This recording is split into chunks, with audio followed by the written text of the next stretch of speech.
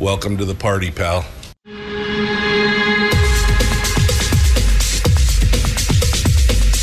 The Michael Dukes Show. The greed and the entitlement is astounding to me. What more could you want from a low-budget radio program? This is a dumpster fire.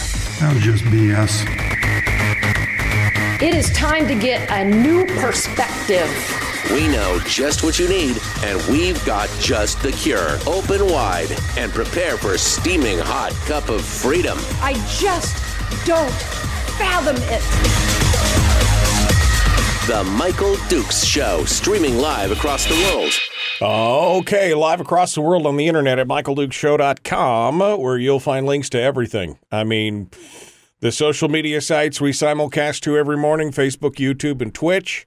You'll find the audio-only live stream. You'll find links to the podcast and more.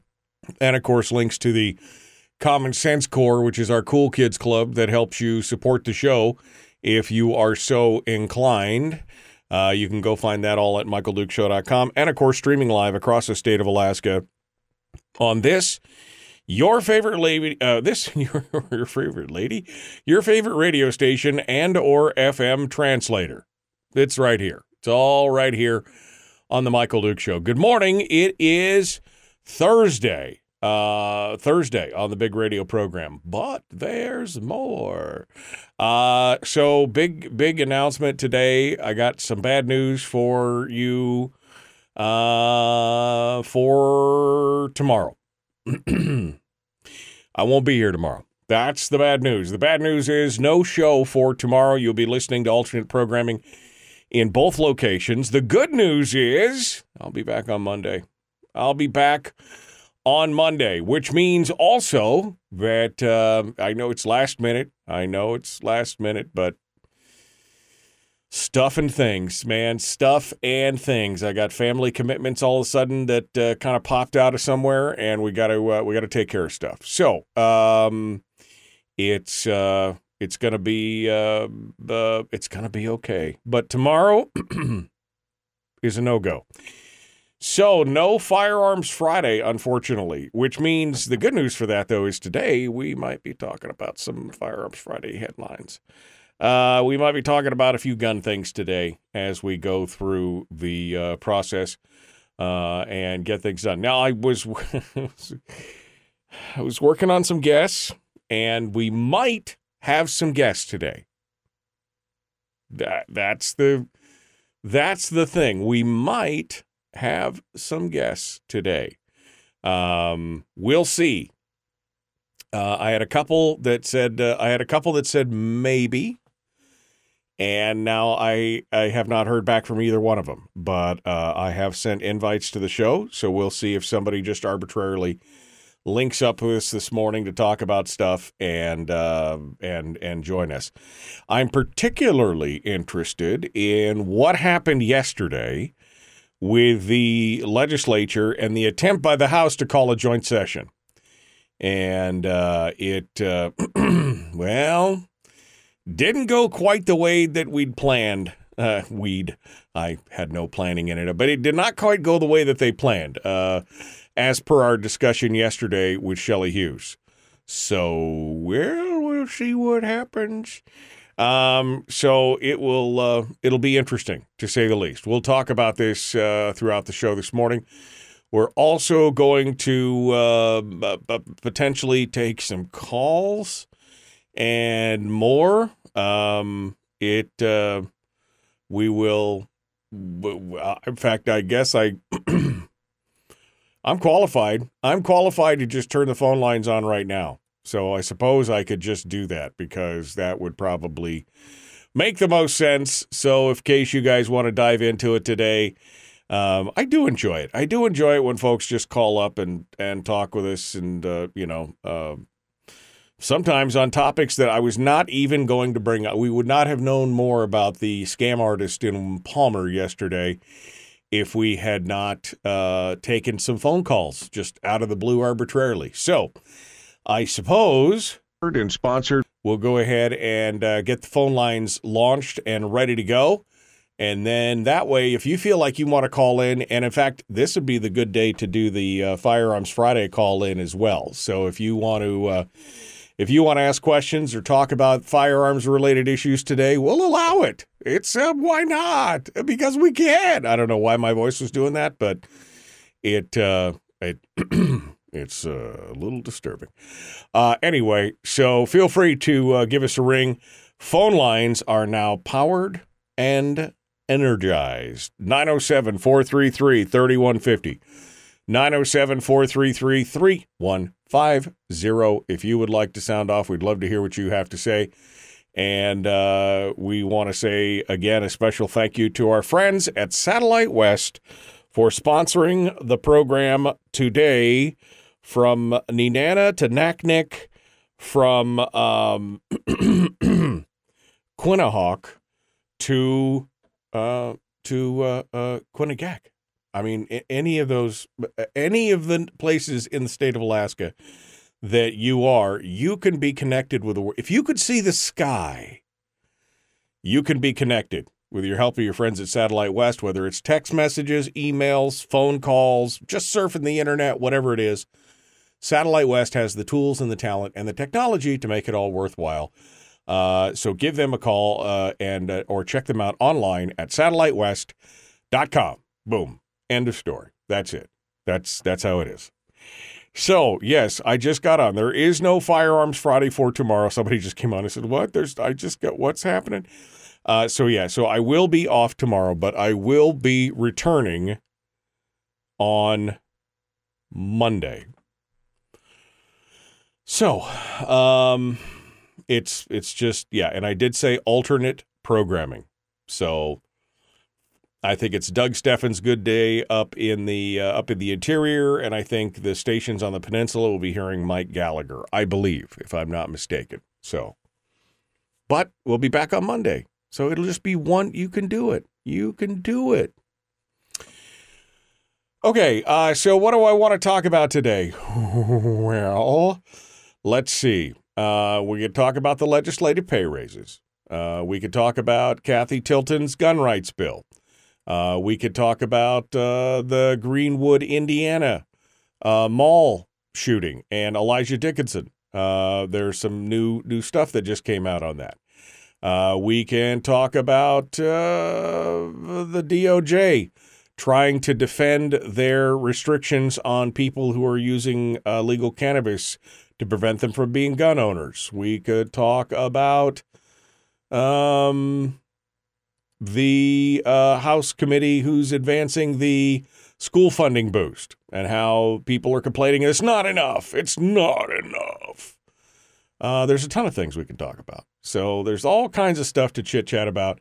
And, of course, we'll see if our guests decide to come on, and we'll go on from there. But meanwhile, hey, look, I got a phone call. Should we just go over to the phones and start there? You know, I got no plan today. So that sounds good to me. I think we'll just start over here on the telephone. How about that? Good morning. Who's this? And where are you calling from? Oh, my name's Webb, and I'm calling from Anchor Point. Good morning, Webb. What's on your mind? Well, you know, I'm off all the topics you just stated, but I'm kind of curious about your feelings on all the ATF stuff that's going on and how they seem to be getting neutered, or hopefully getting neutered with the way they, you know, put terms on what is and what is a weapon. And I'm just, could you relate some of your feelings on like the suppressors or pistol brace bans or anything like that?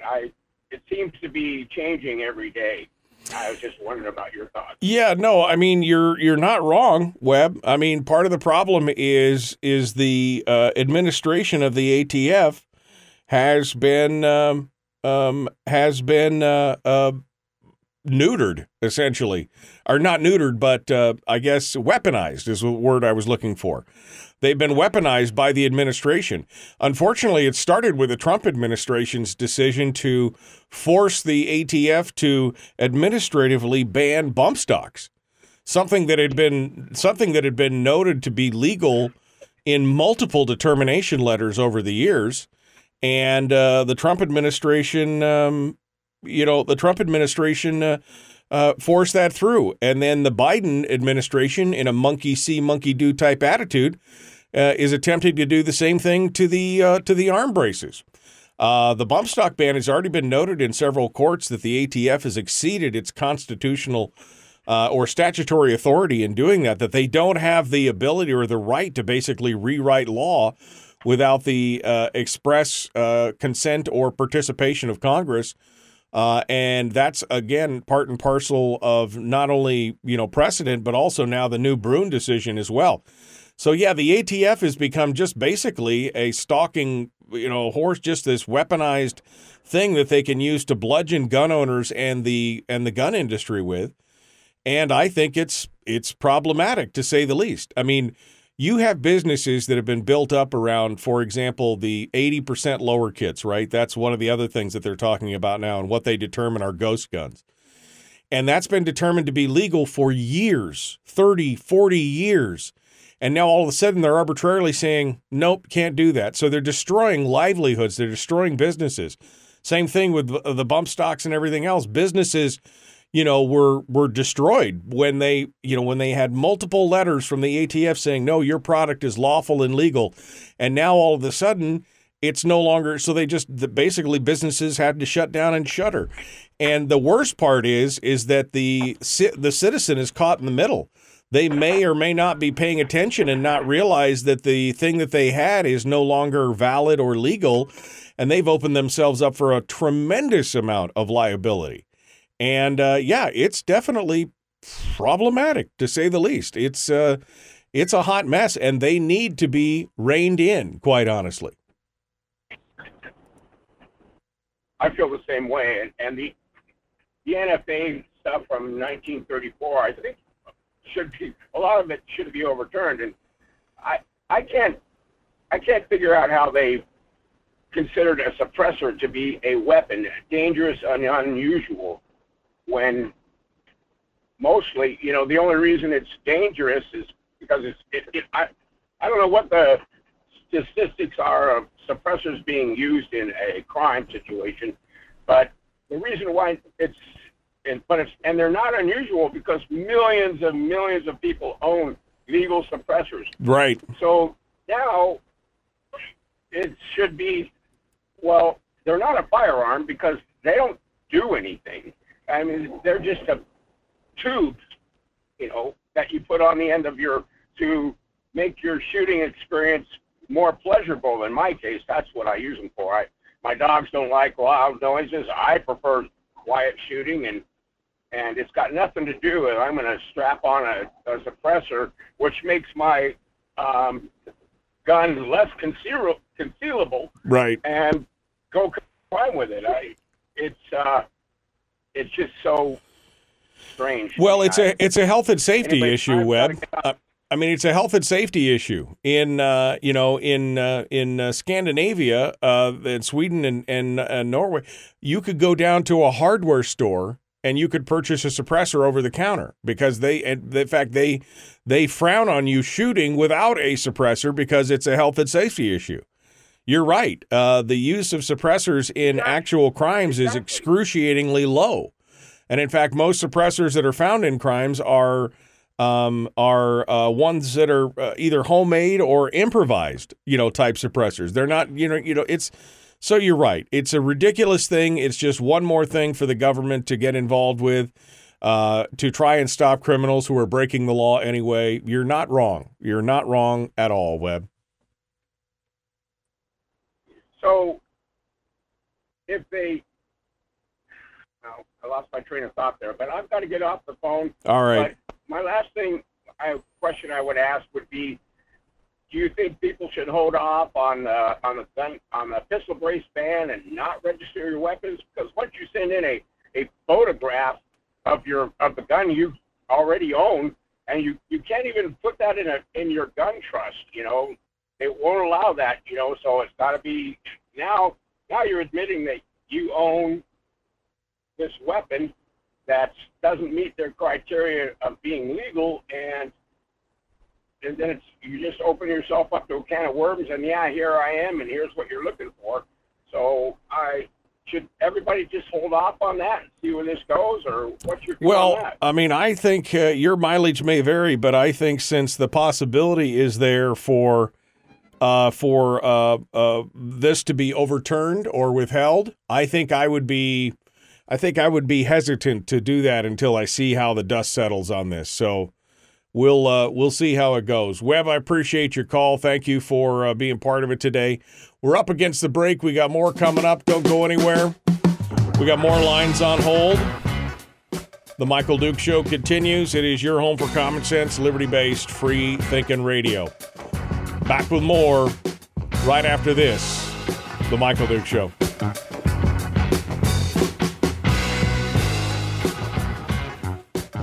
If you missed the show, you can listen to it on your time with Dukes On Demand.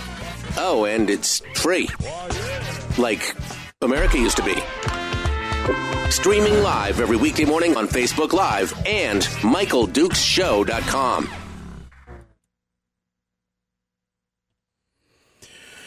Okay. Let's go over to this caller here, see who this is. Good morning. Who's this? Where are you calling from? Good morning, Michael. It's Kevin McCabe. How are you? Good, sir. You happy on this line, or do you want to call me on the other line? Either way, I'm fine with me. But what's the other line? The cell number? Yeah, the cell number. Call me on my cell.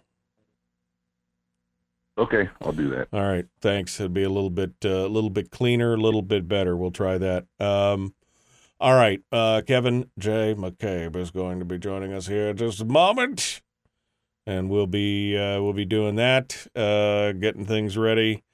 I gotta fix some stuff and things, man. Stuff and things. All right. Can you hear me, Kevin? Can you hear me, Kevin? Can you hear me now, Kevin? I can hear you. Okay, hold on. I'm trying to get you connected to my system here, and I'm having a challenge. Can you hear me now? Okay. Let me turn that on. And hold on. I'm working on this, Kevin. Don't go anywhere. This is I'm hopefully going to get this fixed today. I had a problem with one of my pieces of equipment here that connects all my phones and stuff together. I had a little bit of a problem here. So let me see if I can get Kevin back on the deal here. We're working on it. Okay. Can you still hear me, Kevin? That is some ball stuff right there. All right. Kevin, I'm going to call you right back on this number. Hold on. I'm going to call Kevin back here right now as soon as I... Okay, well, that works. Let's go back over here and try this again.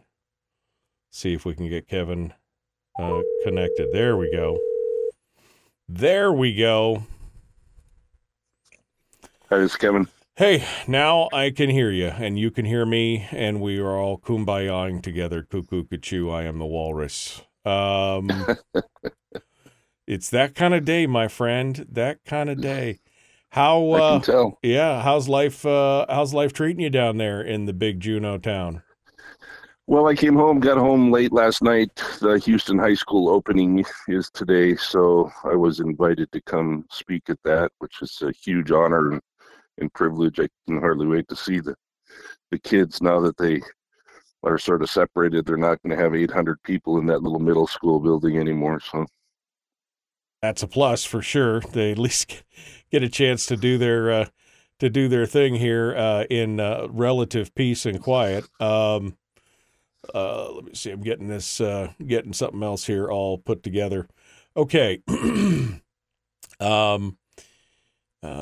Well, I got Windows on top of Windows. Sorry, Kevin. I had a little bit of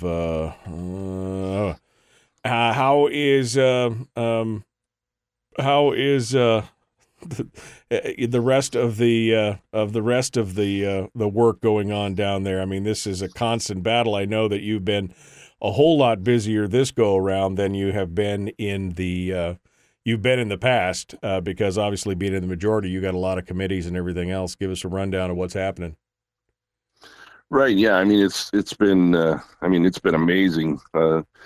Just finally getting to work for Alaskans and doing some of the things that my constituents send me down there to do, some of the things I campaigned on, and hearing some of the presentations, the Americans for Prosperity folks. There was 41 of them down there for the last 2 days. Most of them were on the plane last night coming back with me, and it was really great seeing them, and really great to have another group of conservatives in the Capitol. Makes me wish that we were on the road system so that could happen every day. But yeah, it's been great learning as fast as I can and trying to put things together as fast as we can. So. Well, and that's good. It's good, positive to get some good work done. Let's jump back into it here. Hold the line. Kevin McCabe, our guest. The Michael Duke Show continues. Common sense, liberty-based, free thinking radio. Like and share. Here we go. No, I meant now. Here we go. The Michael Duke Show. Not your daddy. Wait, sorry. Not your daddy? Ooh, not your daddy's talk radio. Whew. I was scared for a second. Thought we were going down. Here's Michael Dukes and the show. Yep. Not your daddy's talk radio. It is the Michael Duke Show. Broadcasting live across the state on your favorite station and or FM translator. Joining me on the phones this morning, Representative Kevin McCabe, House District 8. He comes on with us to talk about, pretty much anything that we want to talk about. But specifically today, I wanted to get into the discussion on the pay raises, because there was an attempt yesterday to call a joint session, and newsflash, it failed. Kevin McCabe joins us this morning to kind of give us the rundown and the details. He's calling us via telephone this morning. Good morning, Kevin. Yesterday there was a call. We had Shelley Hughes on. She was hoping that there would be enough votes in the House to call a joint session and force a call in the House, and then to force the Senate to come over. And they said, no, we're not interested. Sorry. We like those 67% pay raises. So tell us what's going on here, Kevin. What was the rundown yesterday? Well, you can imagine. Good morning, Michael, and good morning, everybody. You can imagine how I feel about the pay raises. The optics are horrible. Whether or not we actually needed a pay raise, I suppose they haven't. Legislators haven't had a pay raise since 2010, and if you don't pay legislators enough, eventually you're just going to get retired rich people, or folks that can afford to be down there, which sort of stifles the voice of a certain segment of Alaska's population, if you will. But it's a horribly bad time, and I'm definitely not in agreement with it. But I can tell you how it went down. The Constitution, actually, under Article 2, I think it's 16E, requires that we have a joint session after a veto. I mean, it's pretty clear. The first sentence, it actually requires it. Speaker Tilton sent a letter to the Senate inviting them to special testimony, or to a special joint session, rather, after the veto. And in the middle of the floor session yesterday, of our regular floor session, we got a letter back, a notification back from the Senate that they were not interested in a joint session. So that's sort of the first part of it. Then one of the members, Representative Eastman, made a motion to, in accordance with the Constitution, to actually put the motion on the floor instead of the less confrontational invite that Speaker Tilton had sent. Now we wanted to put it on the floor as a formal motion, and another representative tabled it. And so, and of course, there was an objection, so we had to vote on that, and the tabling actually succeeded. So once it's tabled, and then we just sort of go on with business. And the next business, of course, was a sense of the House, which that said basically that we don't agree with this pay raise, and we're a little bit upset at the way the commission or the committee, the payroll committee, pay committee did it. And that also was amended. Some folks tried to amend it to the point where it was gutted, and I think the rules chair was the guy that had put forth the sense of the House. By the time it was gutted with all the amendments that everybody was in such a hurry to put in, he just pulled his sense of the House, which sense of the House is really nothing other than copy and a note from us saying you're very bad. We don't want you to do that. Right. But it has no real power.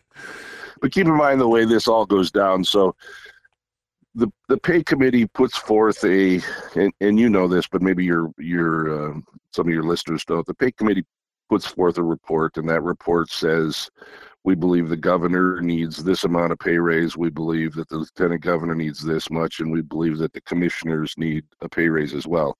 And that was the governor's original intent. Right. The Senate voted it. So to stop that, it happens automatically once they put it out after a certain period of time. I think it's 60 days. And I think that's it. I don't mean to interrupt you here, Kevin, but I'm going to interrupt you because Sure. I think that's important. This is the only piece of legislation that the legislature takes up that passes in this way. Because why? Well, some previous legislature decided they didn't want to be caught on record deciding whether or not they should get a pay raise. And so instead of having to vote it up or down, they made it so that it automatically takes effect unless the legislature votes it down to begin with. And so it's already a political football. And you kind of, we kind of just breezed over the fact that the original commission put out the report and put out the recommendation that the governor, lieutenant governor, and the commissioners receive a raise, but the legislature was not included. And then all those people were then summarily either resigned or were fired. The entire commission was turned over. On a Tuesday afternoon, Wednesday morning, a new commission sat, and in 15 minutes, they'd put together a whole new package for the legislatures with a 67% pay raise. I mean, there's so many things to goggle at here. I don't even know where to begin. Yeah, that's part of the reason that many of us, whether or not you agree that the legislature needs a pay raise, that's one of the reasons that many of us are very. It's embarrassing, frankly. We're especially us in the House majority. We've been sort of put in a box or maneuvered into this by the Senate a little bit, and the governor a little bit, and we did a little bit of it ourselves, I'm sure. But we've been put in this box, and now we have to, figure out our way out of it. And there was almost no good way. Most of what you saw yesterday was people that actually wanted the pay raise, trying to make sure that they did not have to vote on the board on the pay raise. To me, that was all the political maneuvering. So yeah, I mean, we put the initial bill in for the governor and the commissioners. We put a bill in saying, nope, we don't want that. The Senate passed that. We passed it as well. And then the greasy part happened, if you will. The commission was executed, and a new committee was put in place. And then it got even worse. Instead of issuing a completely new report, because remember, we had a bill that was supposed to quash that original report. Right. There is a little wrinkle in the statute, apparently. So let me back up a little bit. We put that bill in to quash or to stop that original report. The governor had not yet signed it. So it was sort of in limbo.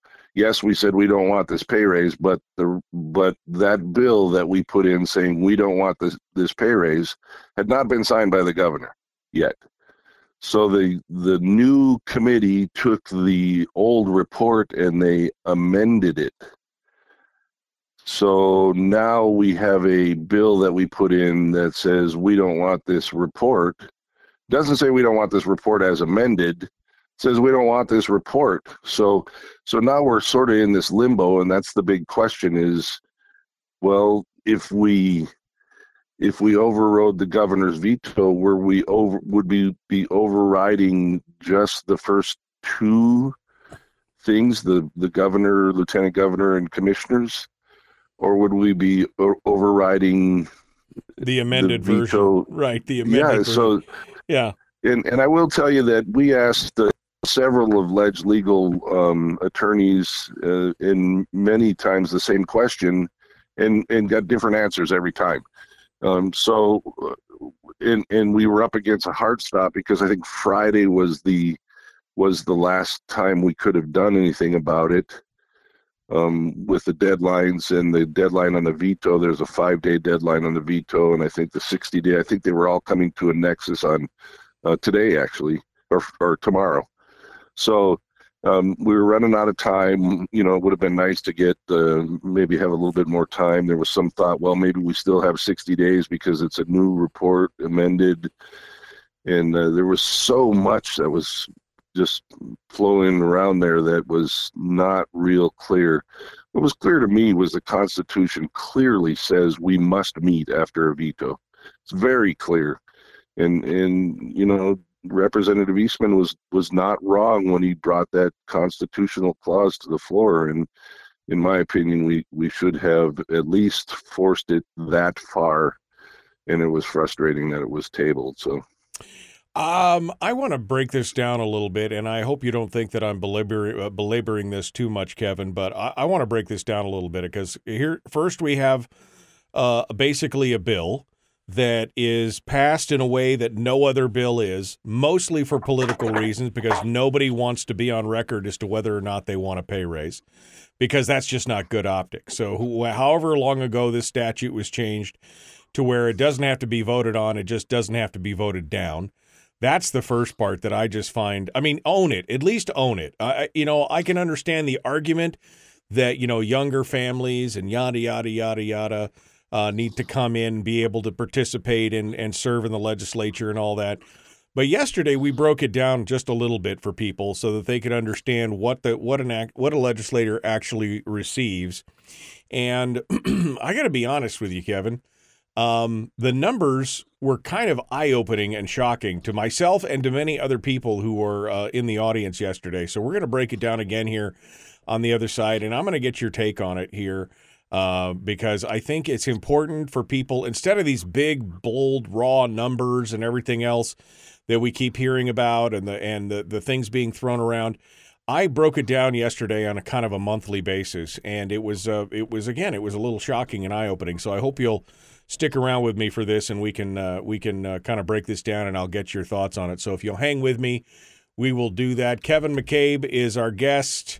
We're talking about yesterday's attempt to have a joint session of the House and the Senate, which failed over the new legislative pay raises.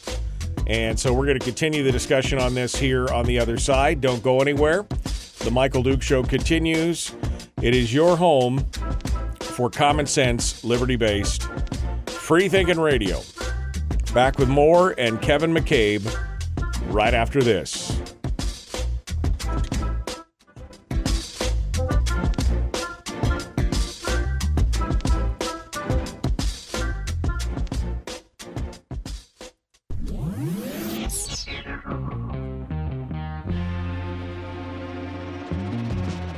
Running on 100% pure beard power. Oh, also some coffee. We dip our beard in coffee. Ha, nice beard. The Michael Duke Show.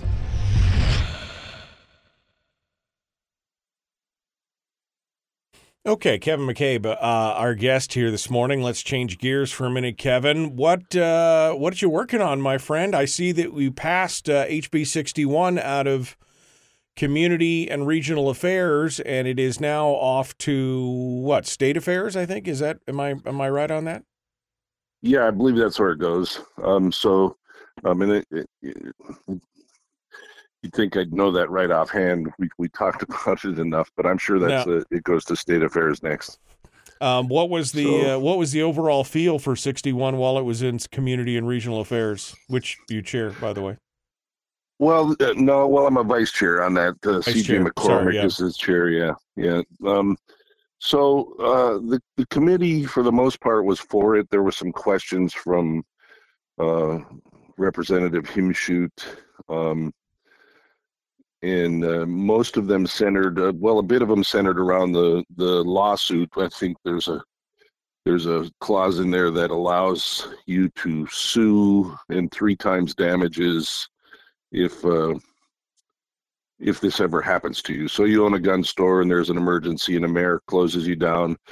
As a law-abiding citizen, he's going to send the cops to close you down. So you're sort of obligated to follow their direction. But after it's all said and done, you have the opportunity to sue the city or the mayor, whoever it is, and get 3 times the damages. Remember that the cops or the law enforcement officers, they work for the mayor and they're doing what they're told. It's not really their fault. And, you can't really go to the cops and say, hey, arrest this mayor because he violated this. So this gives you some protections that you can file a lawsuit afterwards. It puts a little teeth into the bill, if you will. My discussions was that the bill itself, HB 61 at its heart, yes, it's a Second Amendment bill and it deals with guns, but really at its heart, it's a equity, equality, however you want to put it, bill in commerce. I mean, if you're going to close it, and well, let's be honest, I mean, Mayor Berkowitz didn't close his restaurants or the ones that he had an interest in, and yet he closed Cabela's and Sportsman's Warehouse and all that sort of thing. So, gun owners and people were rightfully upset. If you think about it, Sportsman's Warehouse doesn't just sell guns. They sell bow and arrows, they sell fishing lures, they sell fishing poles, all sorts of things that the average Alaskan uses to support himself or figures he can use to support himself in some sort of a crisis, right? So more than a gun bill, but at its heart, it definitely is a Second Amendment bill. So I was happy to do my part to push it forward, and I think I asked the speaker if I could have the privilege of carrying it on the floor because she can't from the dais. So hopefully when it gets to the floor, I'll be able to make the arguments there. No, I mean, I think, again, it's a valid bill. This reminds me of Whitmer in Michigan, where she was shutting down like Lowe's and some of these other places that, I mean, people are stuck at home. They want to be able to garden. They couldn't buy seeds, and things like this. Things that just made no sense. So this is really, while this bill specifically is about the Second Amendment, it also deals with that freedom of commerce from being able to do things. I mean, this really was more about control in the long run than it was about anything else. And that is the most frustrating. And what we saw happen in Anchorage with the code enforcement officers showing up to try and shut down these businesses was infuriating for many people. I mean, you'd leave a marijuana shop open or a liquor store open, but you couldn't leave open a sporting goods store or a gun shop. I mean, that made no sense whatsoever. And so I'm glad to see this. I'm glad to see this piece is moving forward, and hopefully it makes it out onto the floor and they see the benefit of this. What else are you working on, Kevin? Anything else you got cooking real quick here? We got about 90 seconds. Sure. So the big one we're pushing through as well, which is really good for Alaskans, is the direct primary care agreement, which is a sort of a bridge. An insurance company doesn't really want to be in the medical business or in the healthcare business. They're in the insurance business. And so the direct primary care restores the relationship between the doctor and the patient, removes the insurance company. You pay a doctor's office a certain amount of money a month, and when something happens, you just go to the doctor's office and you get taken care of for whatever your monthly fee is. And it's a fantastic idea. that Dr. Erickson from Capstone brought forth, and we've been pushing it on both the House and the Senate, and very hopeful that that's finally going to pass. I think there's almost 1,200 practices. I'm sorry, 12,000 practices in the lower 48 that are doing it. Yeah. And I think 37 states or something like that. So we heard that for the first time in Labor and Commerce yesterday. So I'll probably have another hearing there and then move on. So I'd love to hear more about that. We had one of the first doctors that was doing direct primary care on the program here a while ago, and he had some amazing statistics on that, and I think it's definitely a good thing. All right, Kevin, we'll hold the line. We're going to jump back into it. Here we go. The Michael Duke Show. Common sense, liberty-based, free thinking radio. Like and share. Here we go.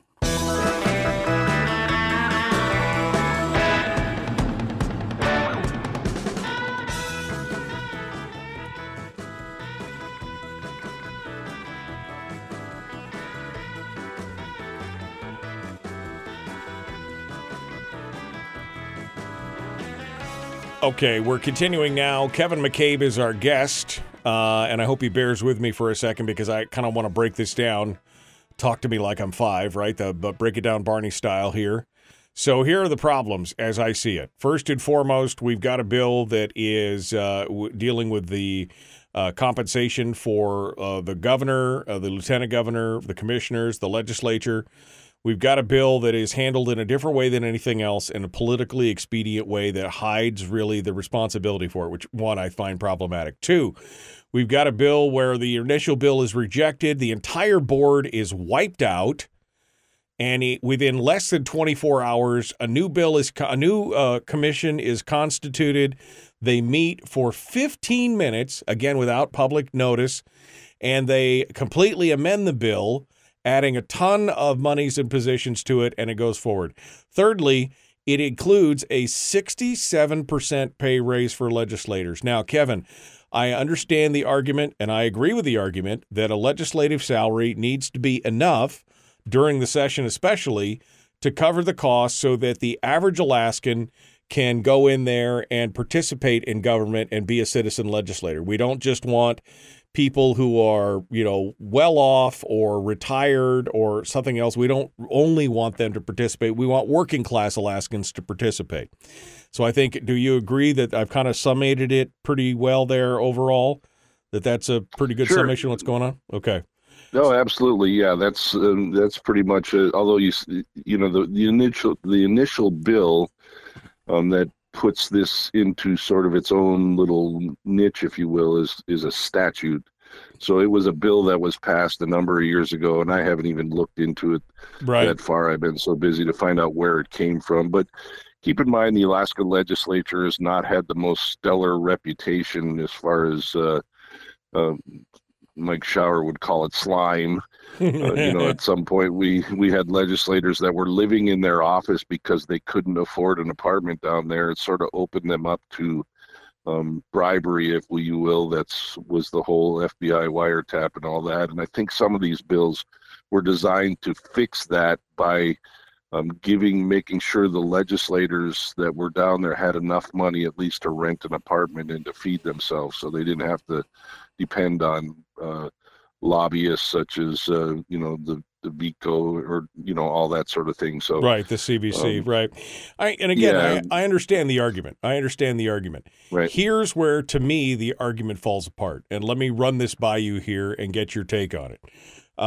So the legislative salary base right now is $50,400 a year. Right, that's the base pay for salary. So that's $4,200 a month. If you take taxes out and everything else, it's $3,600 or something like that. Right, $35 maybe, $3,600. Right. So they're making $3,600 a month after month, every month, 12 months a year for essentially what is kind of a part-time job. Now, for 4 months, they are on it like Donkey Kong. I mean, in 4 months, it is a solid deal. During that 4-month period of time, they can receive per diem of up to $307 a day. Now, for the 120-day session, that's $37,000 in per diem that that the legislators are eligible for. So you have your $3,500 net salary pay from your original salary. And on top of that, because per diem is not taxable, you would receive an additional, if you submitted per diem for the days that you're down there, every day that you're down there, you'd receive an additional $9,250 a month. So if you add that to the base salary, that's $12,600 every month that the legislature is actually in session. Now, here's my question. If somebody can't make it on $12,650, which is more than I think I've ever made in a single, maybe I've made that much in a single month, but it's been, that's been, a few and far between. This might explain why we're having a problem balancing the budget in the legislature. Okay? 12. Yeah, it's a numbers thing, right? It's a numbers thing. I mean, I'm just trying to break it down to those of us down here, at the base level to say, I understand what you're saying. We want regular Joes to go down there and do it. I guarantee you, a regular Joe who's making $60,000 a year sees the $12,600 that's available, even if he had to completely take time off his job and not receive any pay from his regular job. If they can't make it on $12,000 a month, we might have a bigger problem here, right? Sure. So now, instead of the $3,400 a year, now they're going to get $84,000, which would be a gross amount of $7,000 a month. So then now they're going to make $55,000, $5,300 a month on top of that. So now we're talking about $15,000 a month while the session's in. I mean, Kevin, while I understand the argument, I don't know if the argument has merit when we're talking about wanting to attract people from a more working class lifestyle with an average income of $60,000 or $70,000 a year. $12,000 a month looks pretty damn good. Right, I agree. Yeah, it'll be interesting to see. We can affect that a little bit. So, typically when I come home like I did last night, I shut off the per diem. I mean, the legislator. That's the other sort of part of it feels a little bit greasy to me, is the legislator has control over their own per diem. So they get it automatically unless they actually take an action, send in a form to the payroll department. It says, hey, I was not here during these days, so I don't want per diem. And what this allows is if the legislator leaves Juneau and goes to a conference, say in Houston or somewhere such as that, then the per diem still continues to run because they're obviously away from their house and they're supporting themselves with a hotel and that sort of thing. But when they come home, even though, when I come home, I'm still paying for the apartment in Juneau, so I'm still paying for two places, my home and the place I'm living in Juneau. But, in the transportation industry, I kind of understand what per diem's for and how it's supposed to be used. So when I come home, I shut it off. I send them a form and say, hey, I was not in Juneau during this time. I was actually at my home, and so I don't need the per diem it'll be for today, tomorrow, and Saturday, in this case. And so, but the problem is you don't see that every month. You don't see unless you actually send in a records request. Right. It automatically comes to you unless you stop it. Right. Right. So, and the average citizen can't monitor it, which I believe they should be able to. They should be able to look online and see, hey, did McCabe shut his per diem off this week? I know I saw him at the Houston High School opening. I know he was staying at home. He should have shut his per diem off. Many of us have also, like Mike Schauer said, we don't believe we should be getting per diem in a special session if we can't get our job done during the 120 days. Should we be sort of living off the largesse of the government when we're down there, doing the job that we should have been able to do in 120 days? So many of us don't take per diem during special session. Right.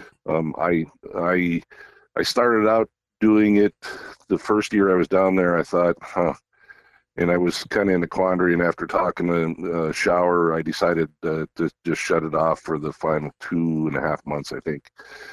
So you can look at the report, and Landmine is very good at printing it out, and there's other places you can go to find it, but it's all, 2 months after we leave Juneau is when the report comes out. Right. Yeah, but people can look at that and see which legislators have shut it off. So why do I say that? Well, you will be able to look because we were told, hey, look, yes, this is going to go through. Yes, the optics are going to be terrible.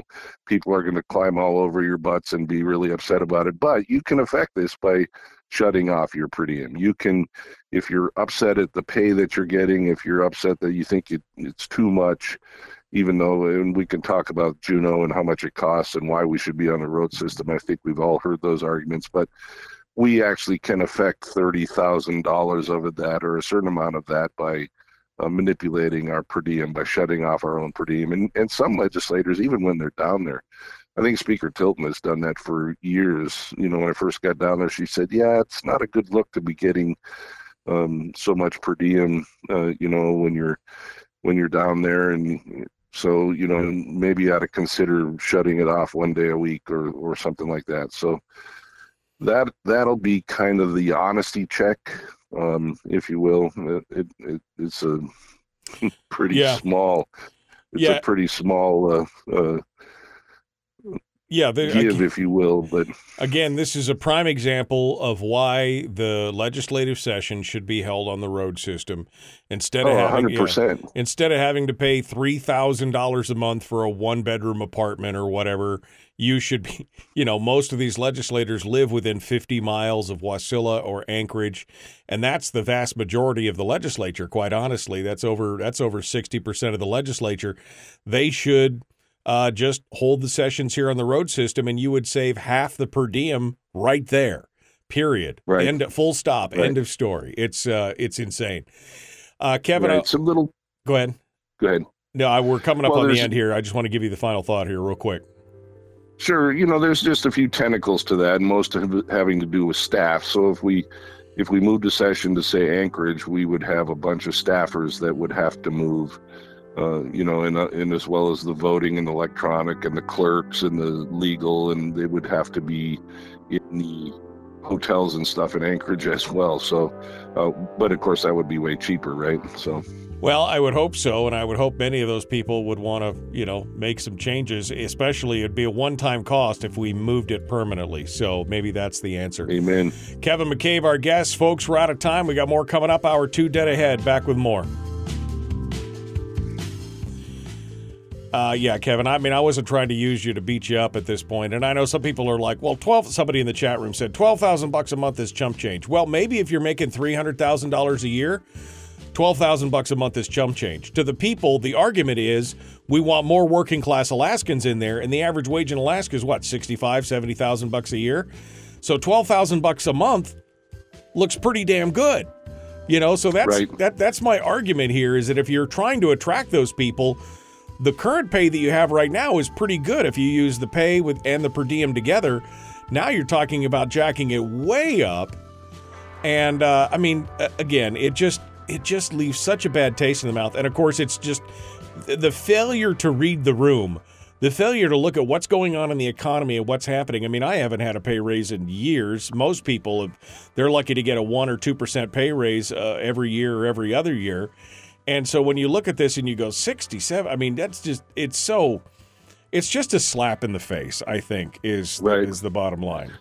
And I'm sure, the governor thought he was doing a good thing. And I think that the senators that, are pushing this, and, everybody thinks, there are some legislators that need a pay raise. When I think of Mike Cronk and all the villages that he needs to go to that aren't on the road system. So if he wants to visit constituents in a village, or if he needs to, say there's some sort of emergency or some sort of a reason for a legislator to be there for a town hall, or they need he wants to tour a school that they're needing replaced, or that sort of stuff, he has to fly there. So I know that talking to Mike, he's been upside down for the last 2 years in what he is paying out of his pocket to be a legislator.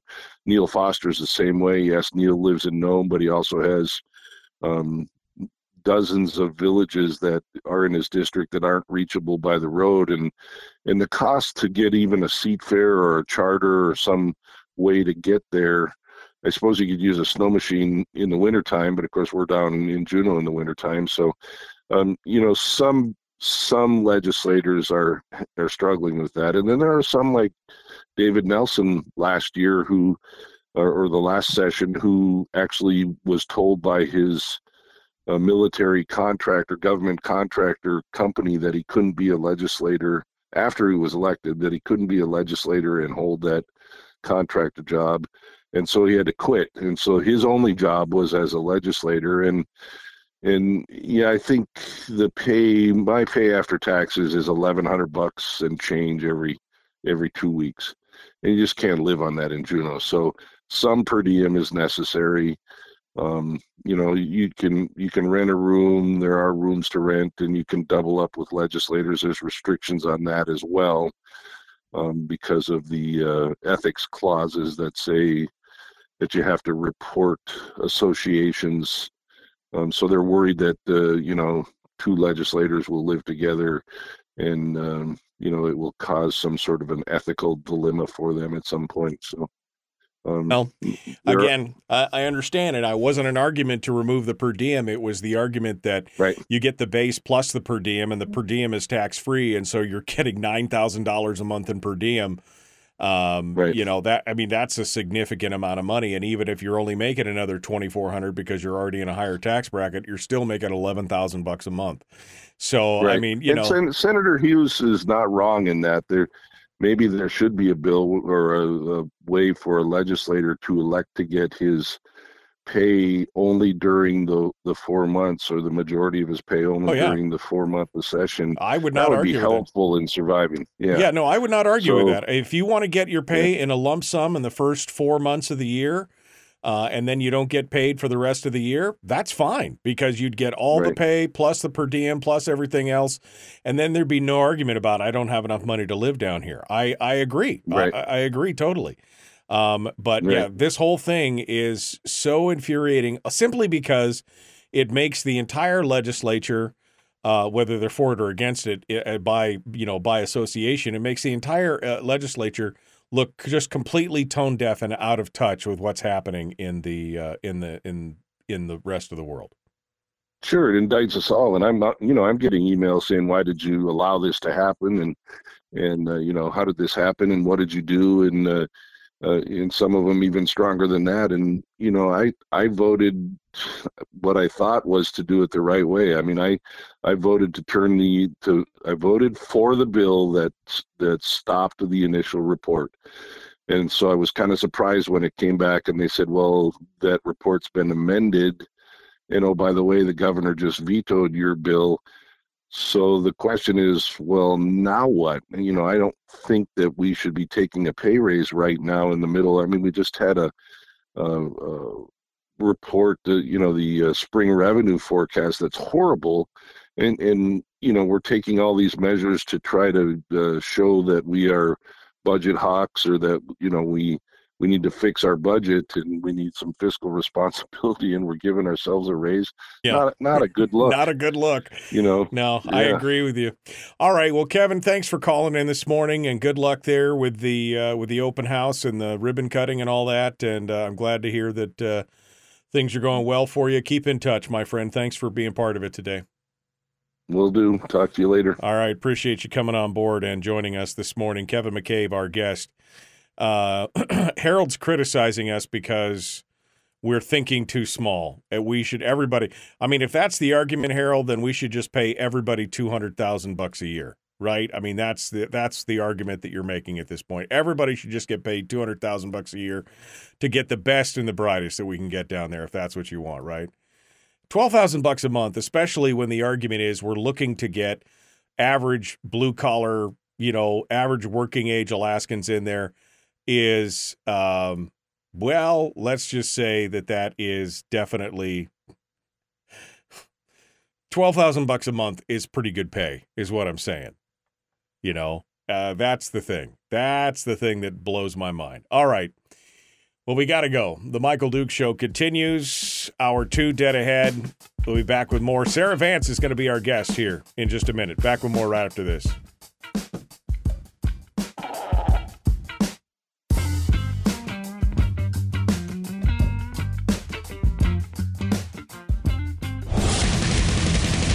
Whoa, buddy. Put that thing back in its holster. We haven't gone anywhere.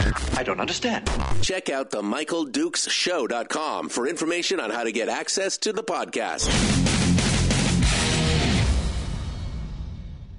Welcome to the party, pal.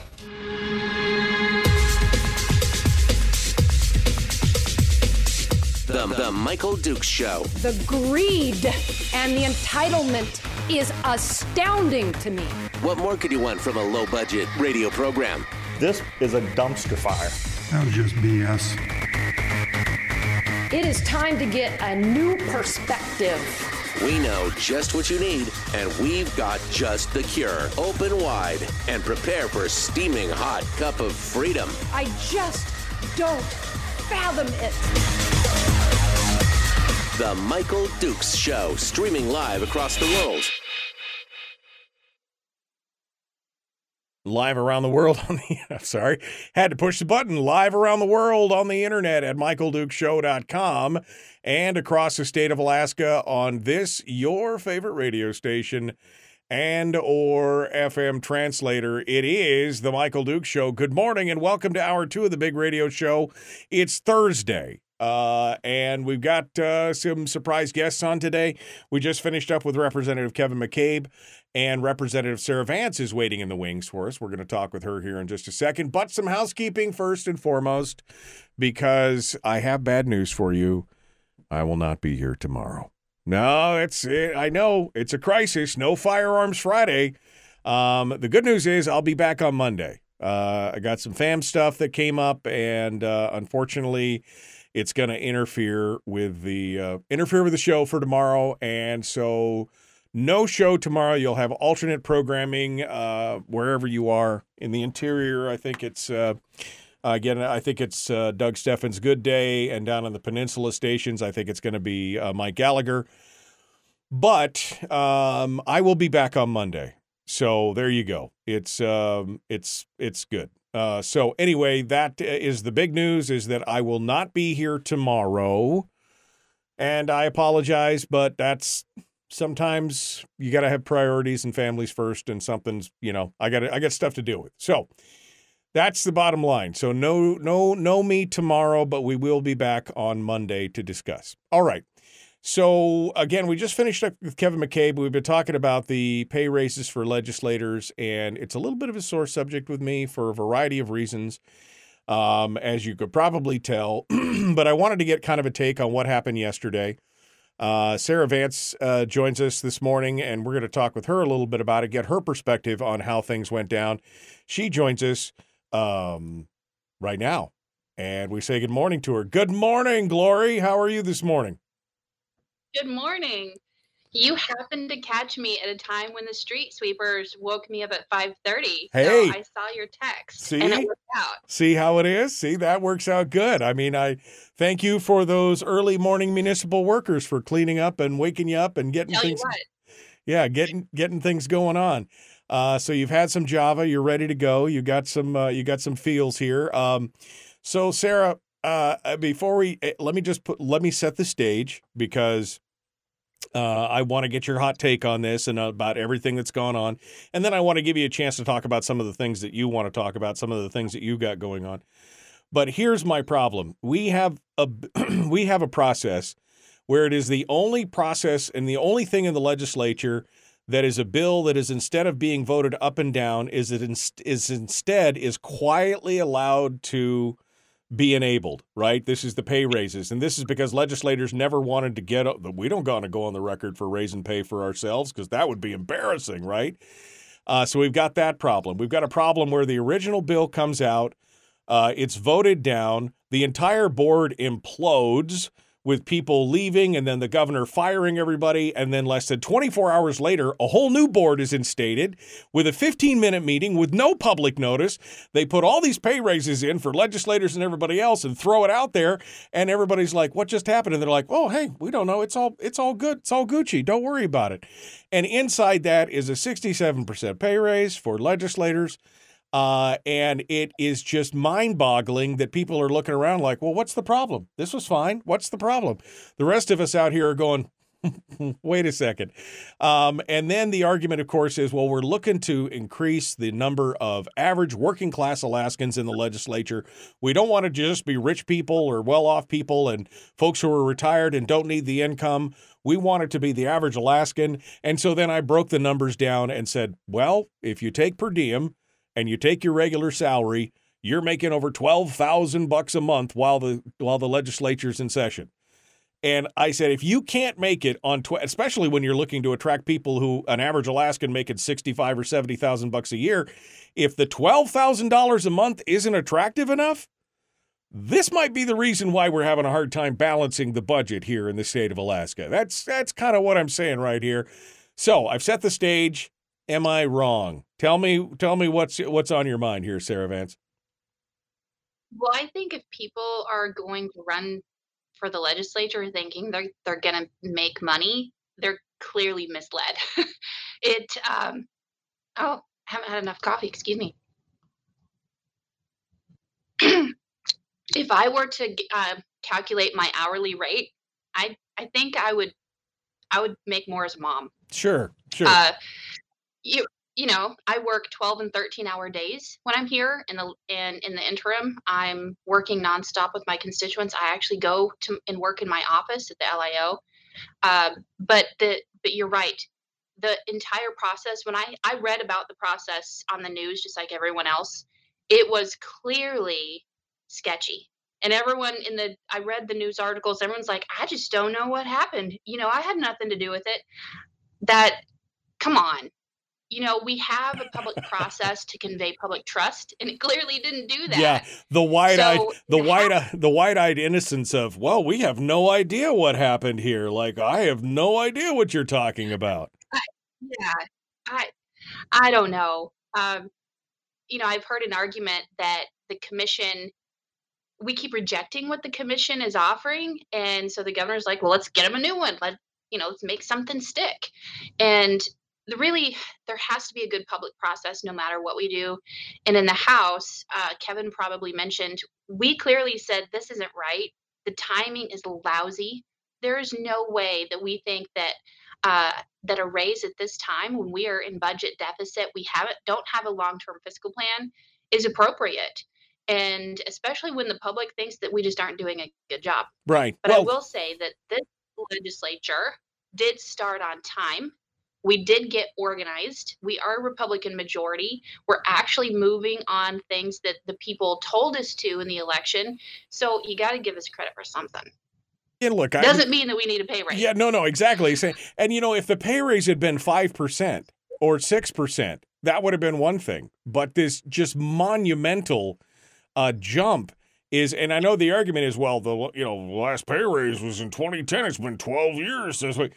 Well, I mean, look at the private sector. There's many of us who have been living without a pay raise for years, especially with COVID and everything else. Many people are like, I'm just lucky that we held on to the job and that the business is still here. We're just happy to do that, you know. And again, and I'm not arguing about the hourly rate. I mean, I'm with you. When I served on the Borough Assembly in Fairbanks, I think my pay was $600 a month or something. I did the math and I was making about $1 an hour or $2 an hour for the work I was actually doing. But it is the idea that if you can't make it on $12,000 a month, even though rent is $3,000 and the whole thing, but if you can't do that, that's we got some issues, right? I mean, that should be attractive enough for people. And again, just the tone deafness of the idea that we're in a deficit. We just discovered we're going to be $1 billion short for this year and next year. And now we're saying, well, we'll add a few $1 million here for this legislation. No big deal. No big deal. Nothing to see here. Move along. We have no idea how it worked, but it just must be because we're good looking and lucky. That's what it's all about. Right. And, that's the statement that the House Republicans said is, this isn't the time. It's not appropriate. We would rather have the funding. Well, there's not funding. There's not the money. So we can't just put it to something else, right? You can't spend money you don't have, but somehow the legislature tends to try to they figure that out somehow they anyway. sure do. But sure do. It just isn't right when we have to be able to pass the red face test. That's a big question. Uh, and we have to prove that we're fiscal conservatives, and that means for ourselves as well. I chastise my staff on like how many sticky notes they use. So I'm like, sticky notes to be stuck. Use a notepad, and, because I'm like, do you know how much those cost? Yeah. And they're like, no, we get them from supply. I said, yeah, and you pay for that. I'm that mom who's had to question, do we have enough money for jam to go with our peanut butter in the paycheck? And so I'm trying to think about those things to reduce that waste, Right. because if we use it, we're going to have to pay money to replace it, and that's the people's money. Right. So overall, the whole thing was just a mess, and really I think it's a big distraction, because the reality is that there are some major issues going on in the legislature that the Republicans that all of you sent here to do, and we have some independents and Democrats who've been great team members. We're working on what you told us to do, and it's not an easy job. We've been handed the burning bag on the porch, and everyone's aware of that. But we're making it happen, and we're actually working on a fiscal plan. We're working on a lot of the major issues. Next week, we're going to be working on the different election reform. I have 4 that was introduced yesterday. I introduced them as House Judiciary bills. So we're doing it, but it is not an easy process right now. No, I mean, it's not. I mean, look, and politics was never supposed to be easy, right? This whole process is intentionally difficult. That's what the founders intended of the U.S. and of the state. Legislative politics is supposed to be difficult because we want the fewest number of laws possible on the people. We want the people to remain as free as possible. So the process is supposed to be messy and difficult and everything else because you're trying to get people to compromise and come together and, slow things down, slow the roll of government, because the founders understood that government by its very nature grows. And so if we could slow the roll of it, that's what we need to do. And so we're doing a good job here on that. I just, again, I coming back to the call for the full session of the House and the Senate, and they declined, and there wasn't enough votes to get. I mean, how are the legislators across the aisle from you in the House feeling about this? Are they embarrassed about this raise thing, or are they supportive of it? Do they think it's out of tune? Does it fly against their policies and what they say is their priorities of making sure that teachers get paid more, or that? I mean, what was the feelings from the other side on the way in? I think a lot of us are unified in the original commission's report was to raise the salaries of the commissioners and I believe the governor and the lieutenant governor, because they hadn't been raised in a little while as well. But they're having a hard time finding commissioners to fill certain roles. The Department of Labor was mentioned, and the deputy commissioners make more than the commissioners who are responsible for the entire department. And that was, as far as my understanding, the impetus for providing that raise. Right. And then the legislature raise was added on after that. So we're dealing with hiring issues just like everyone else. I still don't have a policy person in my office because I only have so much that I can offer for a salary for someone who has heavy experience in law, who can pick up their life, move here, live in a little, crummy apartment in Juneau, and we've lost a lot of legislative staff because of that, because they get paid better in the executive branch, or they just don't want to deal with it anymore. We're dealing with those issues as well. So, the people across the aisle said, hey, there's kind of a legitimate need here, but we didn't like the process either. And that's something that all of us were unified on, is that it should have been done better. Right. And, timing, not the Yeah. best, but they want to meet the needs of the workforce.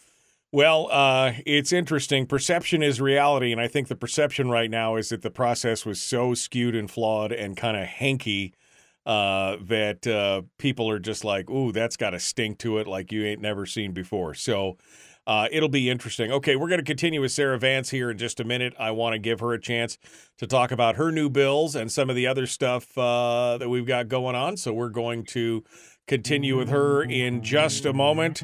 Sarah, hold the line. We'll be back. The Michael Duke Show. Common sense, liberty-based, free-thinking radio. Back with more in just a moment with Representative Sarah Vance.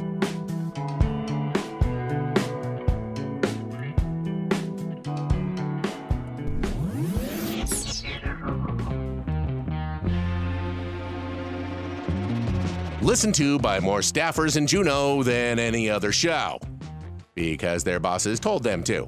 And after what they just heard, oh man, they're going to be pissed. You're a bad, bad man. The Michael Duke Show. Obviously, Sarah hadn't heard that one before. This show is listened to by more staffers in Juneau than any other show. That's just True. It's just true. It's so true. They transcript this show every day. Somebody in the Senate leadership gets a transcript of this show every day. I guarantee you. It's Sarah. It's good to see you. It's been a little bit since we talked, and I gotta say, again, I don't mean to beat the dead horse, but it's just so frustrating to see the lack of empathy on behalf of many legislators who support this kind of nonsense with what's going on in the economy right now, with the quasi approval of the legislature. This process went the way that it did. And again, nobody's broken it down. I've never heard anybody break it down the way that I just did, to say, you get $50,000, which is $3,500 a month or $3,300 a month, plus you get the per diem, which is tax free, and so the average legislators make it $12,600 every month, or over $12,000 if you want to round it down, and it's every month for the session. Not every month. Every month for the session. I guess I need to put that in for 120 days at least, unless there's a special session, in which case they'll get the per diem then too. But I mean, I look at it and I go, again, and maybe I'm just a medium income Alaskan, but $12,000 a month to me is good money. I mean, that's good money, right? I mean, and even if I had expenses that are $5,000 or $6,000, I still got $6,000 to play with. So I'm feeling pretty damn good by the time it's all said and done. So I just shake my head and go, the legislature's going to do what they're going to do. Politicians going to do what they're going to do. But the average person out here is just going, this is part of that frustration factor. You know what I mean? Right. Well, one of the things is that there's a bill going to be introduced soon as it gets back from legal that will clean up this process, and that any pay raise will not affect the current legislature. It will it will begin the next, and it will clarify this process so that a lot of the shadiness that everyone is saying was clearly wrong will be addressed. And we need that. And it's unfortunate that it takes something like this to go, oh man, we should address this in statute and pass a bill so that we're not the ones saying yes or no to a pay raise for ourselves. That's no one thinks that that's a good idea, except right. Maybe a few that we won't mention. But that's coming because we're the caucus of good governance. We want the public trust, and we're going to show that we mean it. Yeah, and again, I think that is it's very obvious to anybody who's looking in with an open mind and some accurate thought and some critical thinking to see that whole thing was passed so that legislators could wash their hands of it and not be seen to be voting them. Nobody wants to be on record with voting themselves a pay raise, but I think it needs to come out of that. Again, I agree with you. I think it needs to go to some other mechanism rather than legislators voting themselves a pay raise, because there's obviously a self-interest. I mean, we saw when the first proposal was rejected, Gary Stevens was actually quoted in the ADN as saying, well, we're not going to do anything until the legislature gets a pay raise. We need a pay raise. And I'm just like, oh, okay, you're just not going to do, okay. And the squawking that occurred back last year or year before when they proposed to reduce the per diem down. That was, again, the same kind of squawking. And but something's got to happen. Something's got to happen. And again, I'll dismount from this dead horse. It is dead. I must step off of it and move on. But it's definitely frustrating. We got about 35 seconds here or so. So just any thoughts before we rejoin, before we start getting into your bills? Any other thoughts on this that you can finish up with? Well, this isn't something that we did. This was the commission. The House did not initiate this, as far as I know. And in my mind, it's a huge distraction of the important work that we're doing. And that's the part that absolutely frustrates me, is that this is the one thing that the people are focused on, because rightfully so. However, there's a lot of other really important things that we need your attention on. And, it's important, but there's also the other things that you sent us here to do. Yeah, absolutely. All right. We continue. Sarah Vance, The Michael Duke Show. Common sense, liberty-based, free-thinking radio. Let's do this. Public enema number one. Oh, wait, sorry. Public enemy number one, which makes more sense. On the other hand, he's a little bit of a pain in the Michael Duke Show. He's a little bit of the pain in the something. The Michael Duke Show, common sense, liberty-based, free-thinking radio. Sarah Vance is our guest, and we are here to talk a little bit about things going on down in the legislature. We have now dismounted from the dead horse of the legislative pay raise. I will get off that subject, and we'll start talking a little bit about it's so hard. We're going to talk a little bit about what Sarah's been working on. She just mentioned that she has introduced a couple bills. We got some other things. We've got the full fiscal plan, right? That's the momentum and the plan that the House majority has been working on, is putting together like a full fiscal package for the state of Alaska. So let's get some hot takes on this from Sarah Vance, who continues with us right now. This is something the legislature's been missing for a long time. I mean, like a long time, like since before I started this radio show 24 years ago.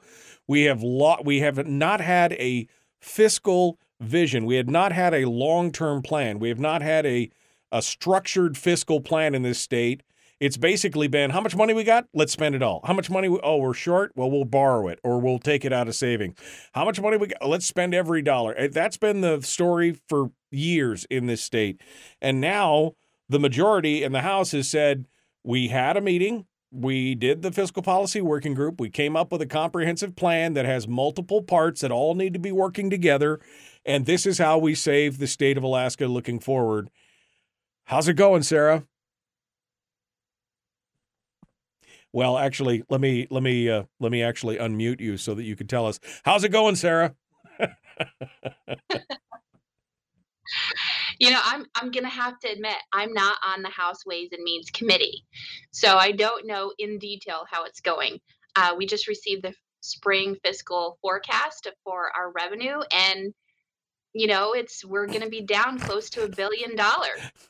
Yeah, oh, wow. What were we saying last year? Yeah. When the legislature was, spending like drunken sailors?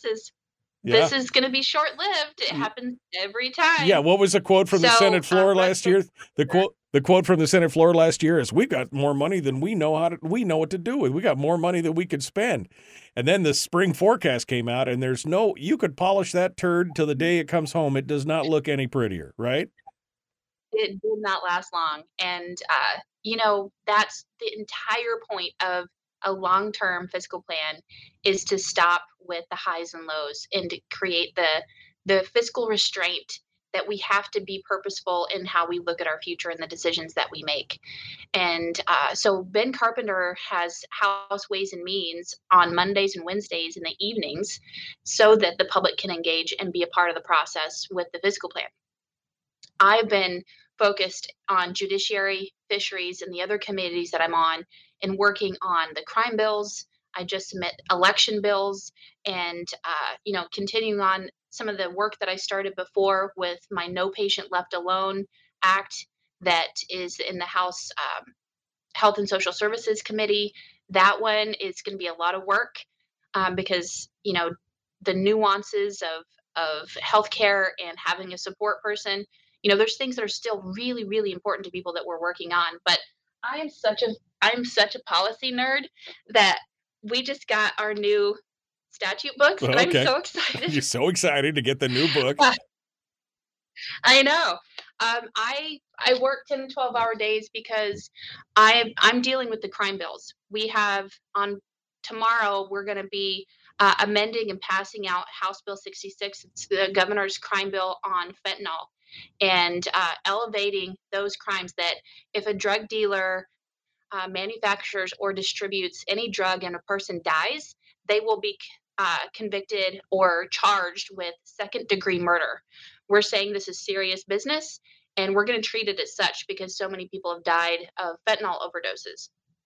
I'm also working on human trafficking bills that our kids are being recruited online, and I'm trying to make sure that we're protecting our children because the problem is worse here in Alaska than most people realize.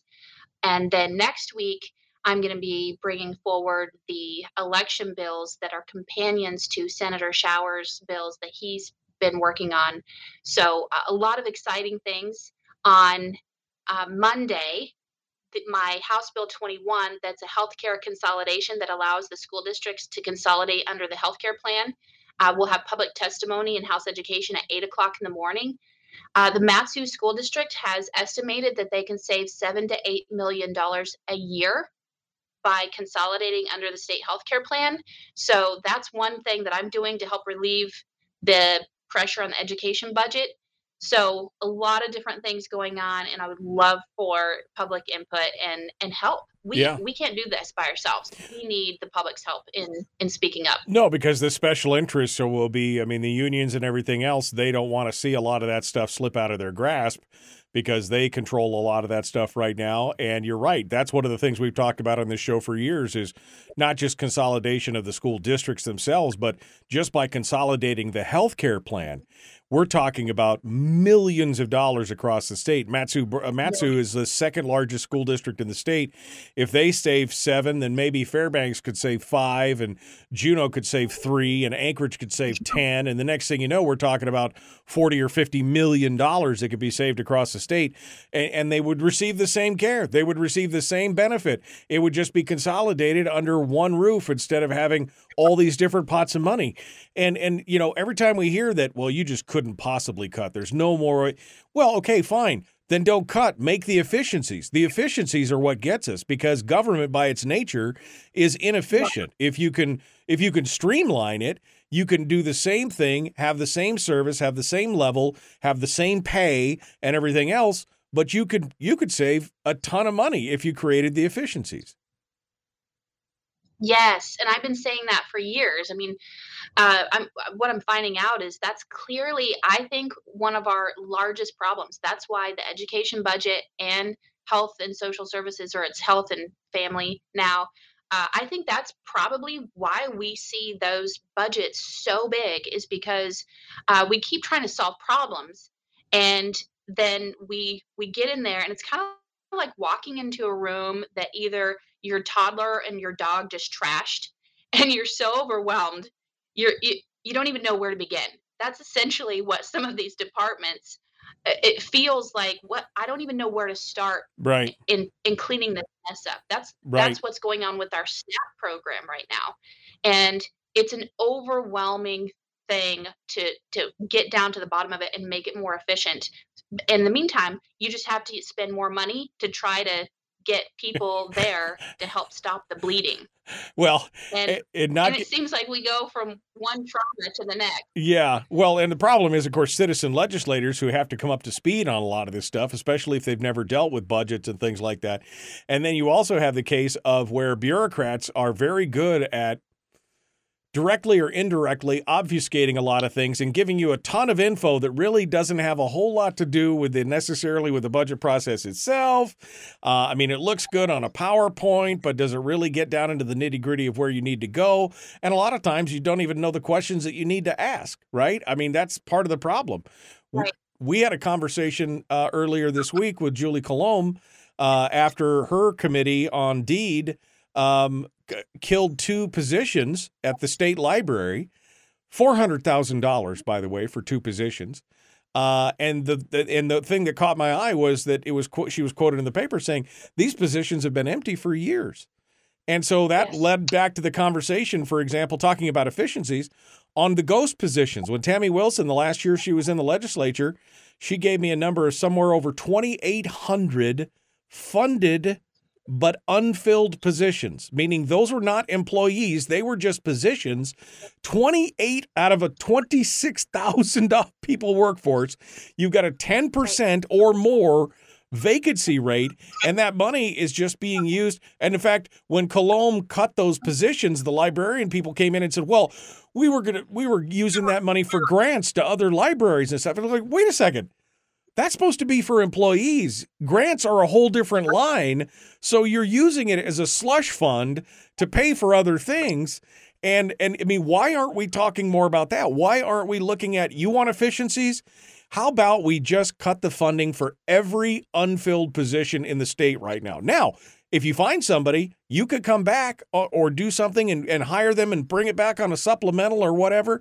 But we are done funding positions that do not have a body in them. Yes, and that's something that I want to clarify, because I'm getting all kinds of emails saying, fund our libraries. It's great. Don't cut our libraries. That is the bureaucracy. Those positions were cut, and they said, and Representative Ruffridge called them out on the record saying, so what you're telling me is you're going to keep that money and try to fill those positions and not distribute grants to the community libraries. So this scare that, and this narrative that's going out to the public that their local libraries are not going to get this funding is the bureaucracy of that administration. We are only taking the money from those positions that have not been filled. This is the kind of thing that we're dealing with. So when, as the public, when you hear, oh, the legislature's cutting swimming pools, no, your school board is choosing to do that. The library administrator is choosing to keep that money for positions rather than distributing it to the community libraries. And this is the kind of stuff that we have to hold them accountable for, because I'm tired of it. Because what does the public say? They come back to the legislature and say, you have to fund this. You can't cut this money, when we're trying to get the accountability for these slush funds, as you said. And that's the kind of stuff that just, the deception of it just sickens me, because I'm here to do your work, and we're fighting this underground cabal, if you will. Now, it's a little cabal. We're in Alaska, but nonetheless, this is why we've continued to have the lack of accountability. Yeah, absolutely. Again, just for you math nerds out here, because I'm starting to realize that I really love to break this down to the simplest level.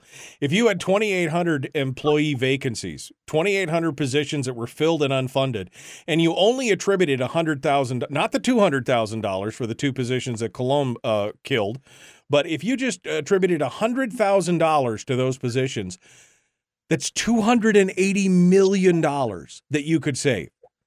$280 million. You're looking for monies. You're looking for there's $280 million right there that you could fix just by eliminating the funded but unfilled positions at $100,000 a year. How much was the FY23 deficit that we just talked about yesterday on the show? 260. Something. Yeah. So I think you might actually have some money left over if you cut that out. And again, the idea that some budget somewhere, some business would go, yeah, we've got all these funded and unfilled positions, but we're just going to leave them in the budget because, we may or may not. It's insane. It's insane. I don't know if other state governments do that, but if they do, again, there's the money you're looking for right there on those positions. And again, if a department finds somebody to fill a position that they really need filled, they can do it and bring it back on a supplemental. That's what supplemental budgets are for, right? That's what those kind of things are for. In the meanwhile, we need to take that money out of there, because otherwise they'll spend it on something else, as we just saw in the whole library debate. It's insanity. You talked about consolidating the health care Any movement on the idea of potentially consolidating school districts as well? Is that even being discussed, or is that just a hot potato? Is that just plutonium?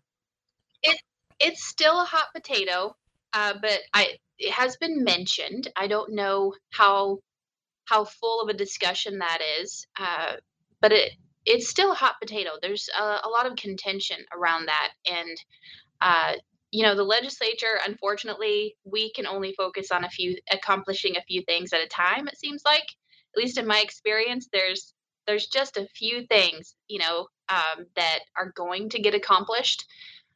So I'm just glad that the conversation on this healthcare consolidation is getting momentum. On Monday, I could use your support in calling in for public testimony at 8:00 in the morning. If you can't call in, you can send an email to house.education@akleg.gov and say, yes, we want this. This is a good use of our money. And really, it saves the school districts and the employees money. It's not both. It Both. will take the pressure off the education budget. Yeah. This is saving you, the people, money, and allowing the school districts more flexibility. So this is a win-win, and it's optional. It's not a forced, conversion. It's optional, and our cities and municipalities, if they need it, they could join if they wanted to. So it's getting movement. I have some senators who want to introduce it over on the Senate side, which is really good news. Well, I'm happy to see that, and I'm glad to see that we're at least pushing something commonsensical forward on this. Sarah, are you sticking with us to the top of the hour? You got to go. I haven't checked in with you. Well, since I'm here now, I think I could say. See, that's what I like to hear. All right, we're going to continue here with Representative Sarah Vance, our guest. I have no idea what we're going to talk about next, but it'll be fun, whatever it is, because Sarah's here. We're going to be back. The Michael Duke Show. Common sense, liberty-based, free-thinking radio. We'll return with more right after this. Don't go anywhere.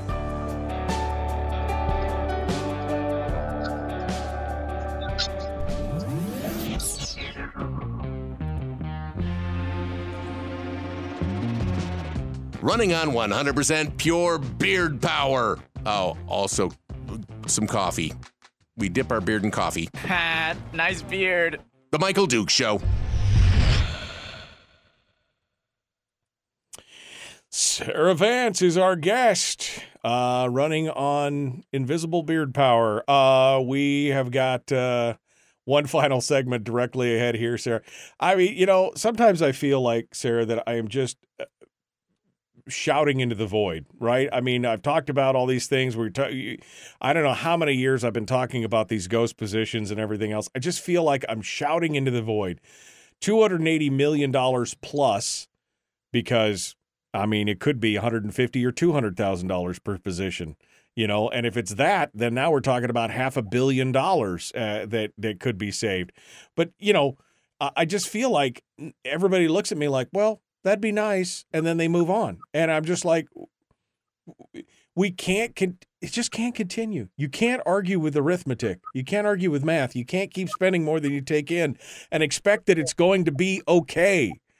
It's so frustrating to me.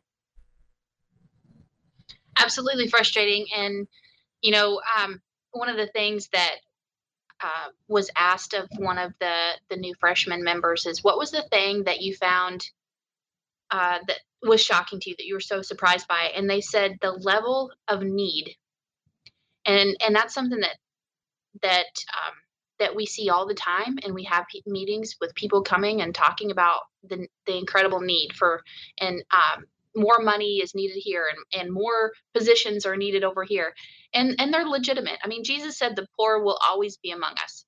There are needs. However, we have to deal with what we have.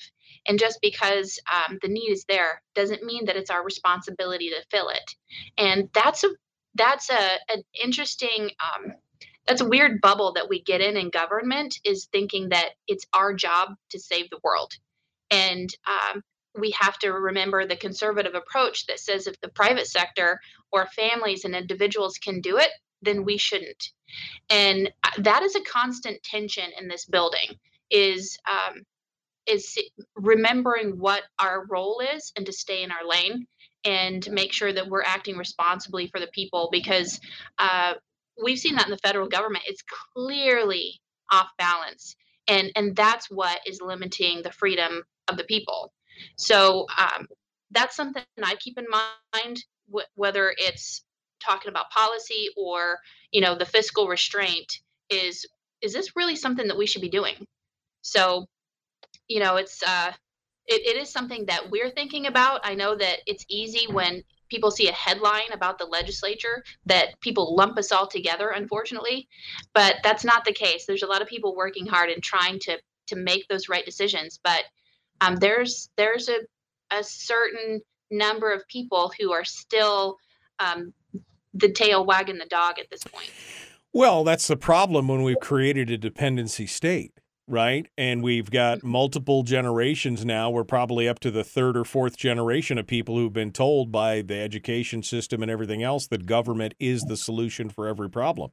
People come hand in hand. I remember I had a conversation with John Coghill probably 15 years ago when he kind of changed, right? He went down as this stalwart minority of one. He wouldn't take part. He wouldn't do those things. He was a fiscal hawk. He did all those things. And then something suddenly changed about year 3 or 4.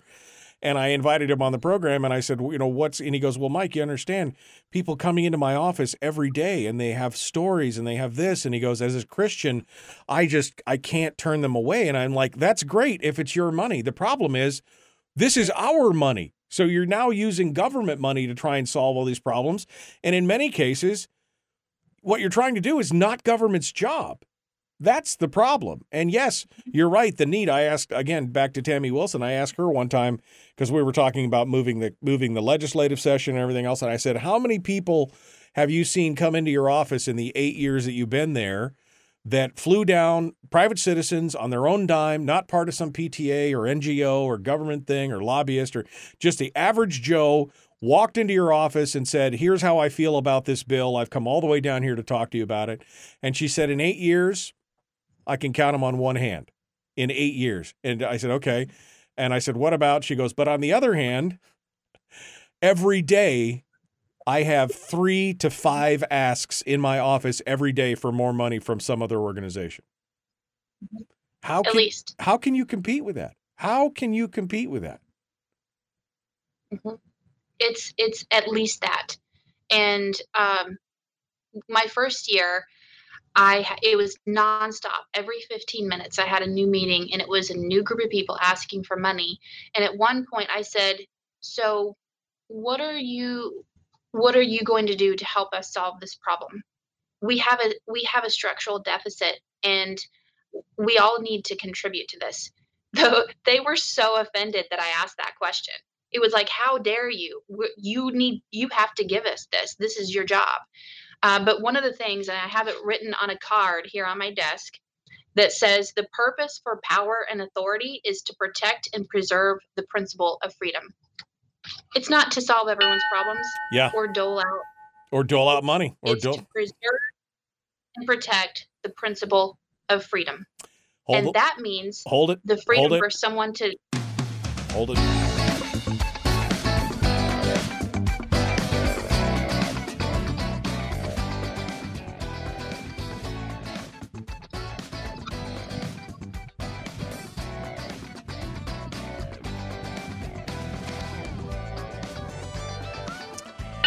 Okay, we're back. Sarah Vance is our guest. We're talking with her. We were just talking with her about people coming into the offices of legislators and asking for money.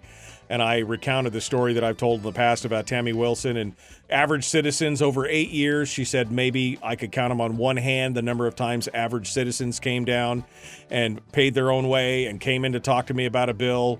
Just less than 5 or less in 8 years. And she said, but I see a lot more people coming in and asking. And Sarah just said, how about a lot more than that? Because you were saying it's every 15 minutes somebody seems to be coming into your office about especially the beginning of session. It's meetings every 15 to 20 minutes with these people coming in with their hat in the hand. And then you ask them a certain question and they got all shocked and offended. So you recount that for us, and then you could tell us what's on the card there. The question that I asked is, what are you going to do to help us solve this problem, the structural deficit? Because we're Alaskans. This is our problem, and they were greatly offended. Now, I want to emphasize, these are legitimate needs. They really are, but we can't be everyone's savior. We're not supposed to be. Right. And the card that I have written on my desk is, the purpose for power and authority is to protect and preserve the principle of freedom. That's our job. That's the role of government. And we've lost that along the way. And sometimes that principle of freedom means you are free to go and take care of yourself. Right. So it's a hard conversation. Right. That we've forgotten the value of that, and it's hard work. It's very much hard work. But I'm trying to make every decision go back to that foundation. Well, and again, the problem is that the one question that nobody's asking, and Brad Keithley and others have hit on this, but the question is, who pays, right? So who pays? How are you going to do that? People come into your office and say, I need this and that. And yes, it is a valid response. It is a need. It is this is not some kind of scam where people are socking money away in the Bahamian Islands. This is money to go fix something. But the first question should always be, is this government's responsibility to take care of this issue X, whatever it is? And the second issue is, how are we going to pay for it? And like you said during the break, these people got all offended when you said, how will you help us fix this structural? We have a deficit. We don't have enough money. You're asking me to spend more. How are you going to help us? And you said they got all offended about it. Mm-hmm. Yesterday on the House floor in the supplemental budget, Representative Josephson, who I sit next to, and I've had in the Department of Law budget subcommittee for the past number of years, had an amendment to add more state prosecutors to prosecute on, cases of rape and things like that. And it was $1.2 million for the last 3 months of the FY23 budget. And he made a very compelling argument. He said, we are funding these court-appointed attorneys for people who've been charged with rape and assault, but we're not providing the defense of these victims. And man, I tell you, I wanted to vote for that because I've known and seen how much of a need we have in providing these attorneys to be able to make these cases to defend the innocent. And especially when it comes to the assaults that is so bad on our women and children. I wanted to vote for that. But I said, we're already facing a $250 million deficit in FY23. We just don't have the money. Maybe we should take out these other attorneys. But meanwhile, the Department of Law can't process, they cannot fight for like 100 of these cases because they need more attorneys to do that. And that was a very sobering decision. So that's why I'm continuing to try to make decisions where we are finding those efficiencies and reducing the spend in other areas so that we can prioritize those larger needs that as government we have to fulfill. And that is the constant decisions that we have to make. It's not just, people come and ask for money.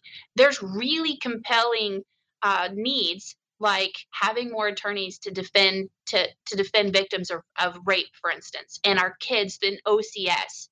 And we're just scrambling all the time. And people think that it is an easy, that we are flippant about these decisions. But I tell you, it's not an easy job when those are coming at us all the time. Again, 2,800 positions funded but not filled. If they were closed, that would be $280 million at $100,000 a crack. That would fix your deficit, and you could hire attorneys for the innocent. But that's just not palatable to some people. They want to do it, but they want to do it with fictitious money that doesn't exist yet, and that's part of the problem. We just have such an appetite for spending and no appetite for efficiencies or cuts or anything else. It's like they want the cake and eat it too. That's the crazy part. It is. We have some really good finance members who are looking at where's the drain. In health and social services, we have been had on contracts. That we hire firms to do these big jobs that we have to have done. And what I've heard is that they come in with 10 attorneys to our one, and the contracts are written to where they don't fulfill the job, they still get paid, and we're left holding the bag. And historically, that's happened numerous times. So they have been requesting additional contract attorneys to help us strengthen that and be able to make better decisions on filling those needs. That would save millions right there, because a lot of these contracts are, for instance, $70 million. And we still need the job done. But when we don't have it done and we still pay that money, we've been had. Those are the things that I'm finding out are a much bigger problem than we've known for quite some time. We're down to the last couple minutes here, Sarah, so I want to give you a chance. Again, you've got bills coming up on Monday. This is the healthcare consolidation for the school districts bill coming up at 8 a.m. in House Education Committee. Is that where it's at? Yeah. Yes. So give us the pitch on that one more time, and then finish up with your final thoughts here. So House Bill 21 is healthcare consolidation for school districts and municipalities that has the potential of saving millions of dollars. It allows them to consolidate under a state healthcare plan. It's just one of the levers that we can pull to reduce a lot of this waste, still provide the same services. And that one will be moving out of education, I believe, going to labor and commerce after that. But I need your support. Make your voice heard, because it really does matter. You think that we don't pay attention when you email and when you call. We absolutely do. And sometimes that's what legislators use as a decision for their vote, is how much the public supports it. So it really does matter. I'm working on a lot of things. I encourage you to follow my Facebook page on Rep Sarah Vance, and just email and call the office. I'm crazy busy in more meetings. I've had legislators go, "When is your walk around time?" I said, "I don't have a walk around time." I drink protein shakes for lunch a lot of times because I don't have time to be able to just sit and have a lunch.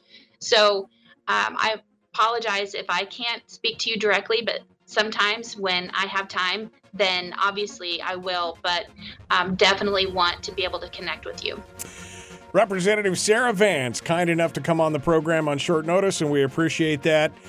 Sarah, thanks for all you do. 8 a.m. House Education Committee. We'll see if we can get some folks to support HB 21. Thank you for being on the program today. Thanks, Michael. All right, hold the line for a second. Folks, we're out of time. Remember, I am off tomorrow. We will be back on Monday. Be kind, love one another, live well. We'll see you then. All right, Sarah, final bite. Anything else? Anything else you want to throw out there? Tell us all your secrets and anything else, your secret strategies. There's nobody listening, just me and you and 100 people on Facebook and YouTube and Twitch. And anyway, just tell us any final thoughts here. Well, I will say that I miss being home. It's been, I think, 7 weeks since I've been home.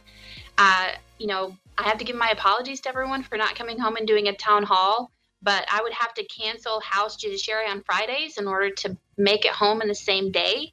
And right now, these large crime bills, I think, are really important, in being able to get them out over to the Senate. So that's kind of my focus right now. But I really do miss being home and connecting with everyone, although I'm not missing the level of snow that's on the peninsula right now.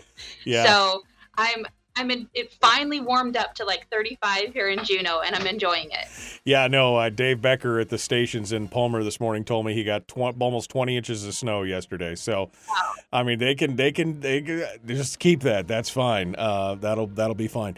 Don't forget, with your town hall, you got all that technology. You should do some Facebook Lives with people, do virtual town halls. Yes, and I think I'm gonna do that because now I have like this on my my computer screen because town halls are usually on my phone, and I'm stepping up a little bit. Step up your game, Sarah. Step up your game. This is the future right here. That's why I started doing this, because this is the future for sure. All right. Well, Sarah Vance, thank you so much for coming on board. It's good to see you, and we will talk to you again soon. You too, Michael. All right. Thanks so much. Sarah Vance, our guest here, The Michael Duke Show. Out of time for today. Don't forget to check us out on the Common Sense Corps. Go to the website and click on Join the Corps. We are out of time for today, and we will be back on Monday. Thanks for coming in. We will see you on Monday.